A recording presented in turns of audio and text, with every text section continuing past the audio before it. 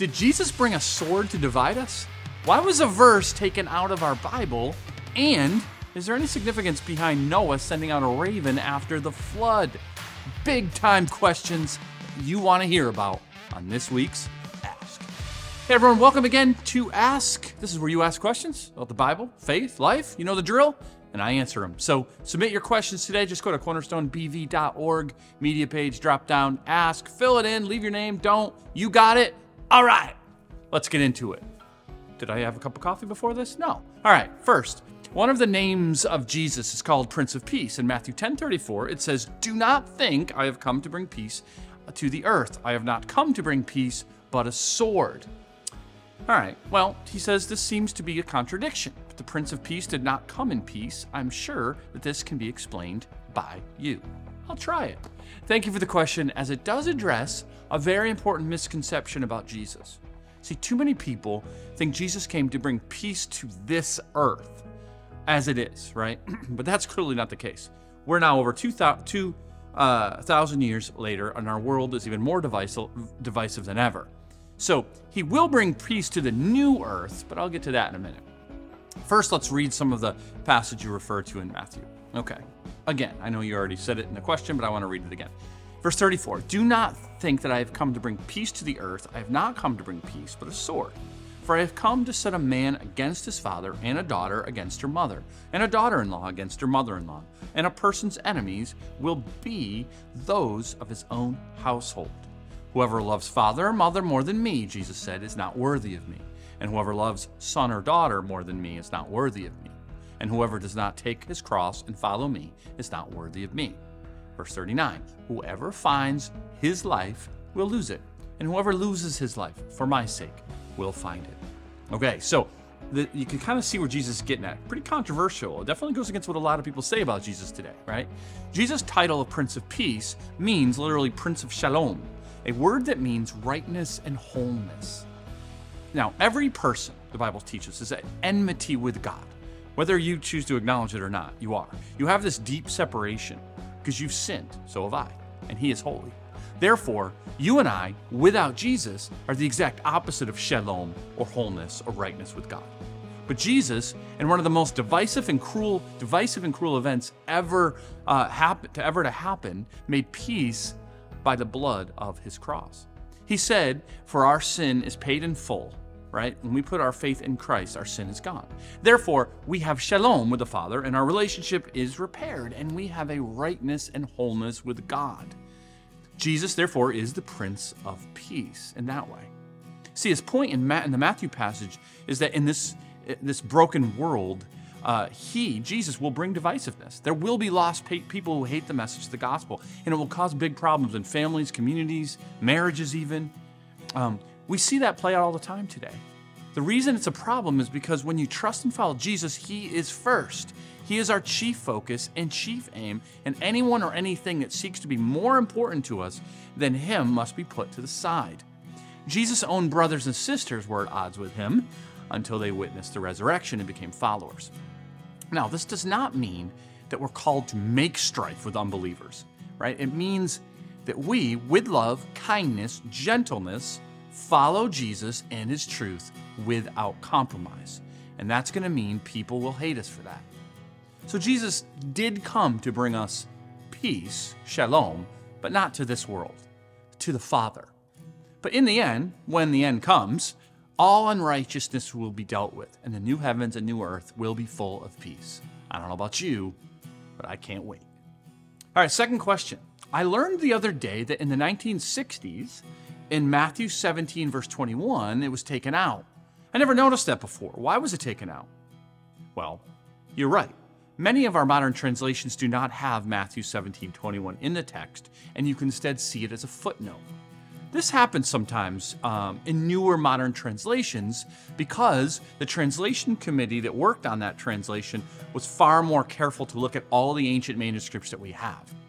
All right, first, let's look at the passage in question. See, the context of it is this comes after some of Jesus' disciples could not heal a boy who was demonically possessed. And Jesus had to do it. So disciples asked him later, why weren't they able to do it? And this was Jesus' response. He said to them, "Because of your little faith. For truly I say to you, if you have faith like a grain of mustard seed, you will say to this mountain, move from here to there, and it will move, and nothing will be impossible for you. Now, most modern translations leave out that verse 21, as you said, which actually says this, if you look in your footnote. But this kind never comes out except by prayer and fasting. So why do the older translations have it in there at all? Well, they were not as thorough when looking at all of the ancient documents. And our oldest and most reliable Matthew documents do not have this verse. So why would an ancient scribe add it in the first place at a later date? Most likely because Jesus does answer this way in Mark's version of the story, Mark 9:29. So the scribe was probably trying to bring symmetry with the gospel accounts to, answer questions. But that was not necessary, as Mark and Matthew were just emphasizing different things that Jesus had said. Okay, a couple of other things before moving on. Number one, please know, it isn't someone taking something from the Bible. We have English translations, that's what we read. This is where experts in the original languages, Greek and Hebrew, Greek and the New Testament, do their best to give us a faithful rendering of the Bible in English so we can understand it. So some translations are better than others because of how the committee, the experts, the scholars, went about the process. So it isn't like a person in the 1960s decided to take it out of the Bible. It is that a faithful translation committee made a different decision based on the ancient text available to them. Hopefully that makes sense. Secondly, I just want to point this out. This process means you really can trust the Bible. The idea that the Bible cannot be trusted, that many people say, is ludicrous. It has been pored over and over by scholars, both believers and unbelievers, and the document can be trusted as faithful more than anything else in the ancient world that we have by far. Okay? All right.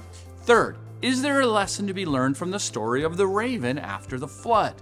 I love this question too. You guys are all thinking this week. So after the flood, what God did was he says he remembered Noah and his family in the ark. That means he's about to take action of salvation. And the waters began to subside. Eventually the ark falls on dry land on a very high mountain, right? This is great, right? But Noah needed to know when the land was inhabitable for life. He wasn't going to get off until then. He first sends out a raven, which flies to and fro and does not come back. Then he sends out a dove, and the dove does come back.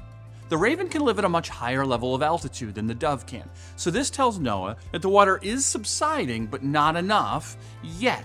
That's why the dove came back. So he waits. Then the dove does come back with some vegetation, second time, which is a really good sign, right? And then finally, the third time, the dove does not come back at all, and Noah knows it's time to exit the ark. So what does this actually tell us? That's what the question says. Well, this is a narrative, so, this is how it happened, right? You just kind of told the story. However, Genesis does not have to give us these drawn-out details as to how the whole incident, went down, included for us, right? So this just teaches us that there's a faithful remnant of God's salvation, Noah, and he waits patiently for deliverance. And much like Noah, Christians are saved, and we have the confidence that God will complete the good work, even if we are having a hard time seeing it right now in this time and world.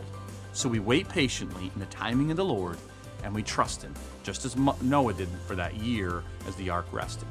Okay, so that's it for this week. I hope you will, especially if you don't have a church family, or if you're part of our church family, certainly hope you will join us. Thursday night we have our Monday, Thursdays, we celebrate the Lord's Supper. It's kind of when Jesus instituted the Lord's Supper. And then Friday, we have a great candlelight service, good music, opportunity to really reflect on the Lord and the cross. And that's Friday night. Both of those are at 7. And then, of course, this weekend, Saturday at 5, Sunday 9 or 11, we have our Easter services. Bring someone, invite someone, come if you don't have a church family. Definitely be here early, especially if you come Sunday morning to get a seat. Probably going to be crowded. So that's a good thing. We like to worship together, and hopefully we'll see you there. In the meantime, we'll see your questions in a upcoming episode of Ask. Maybe next week. Who knows? God bless.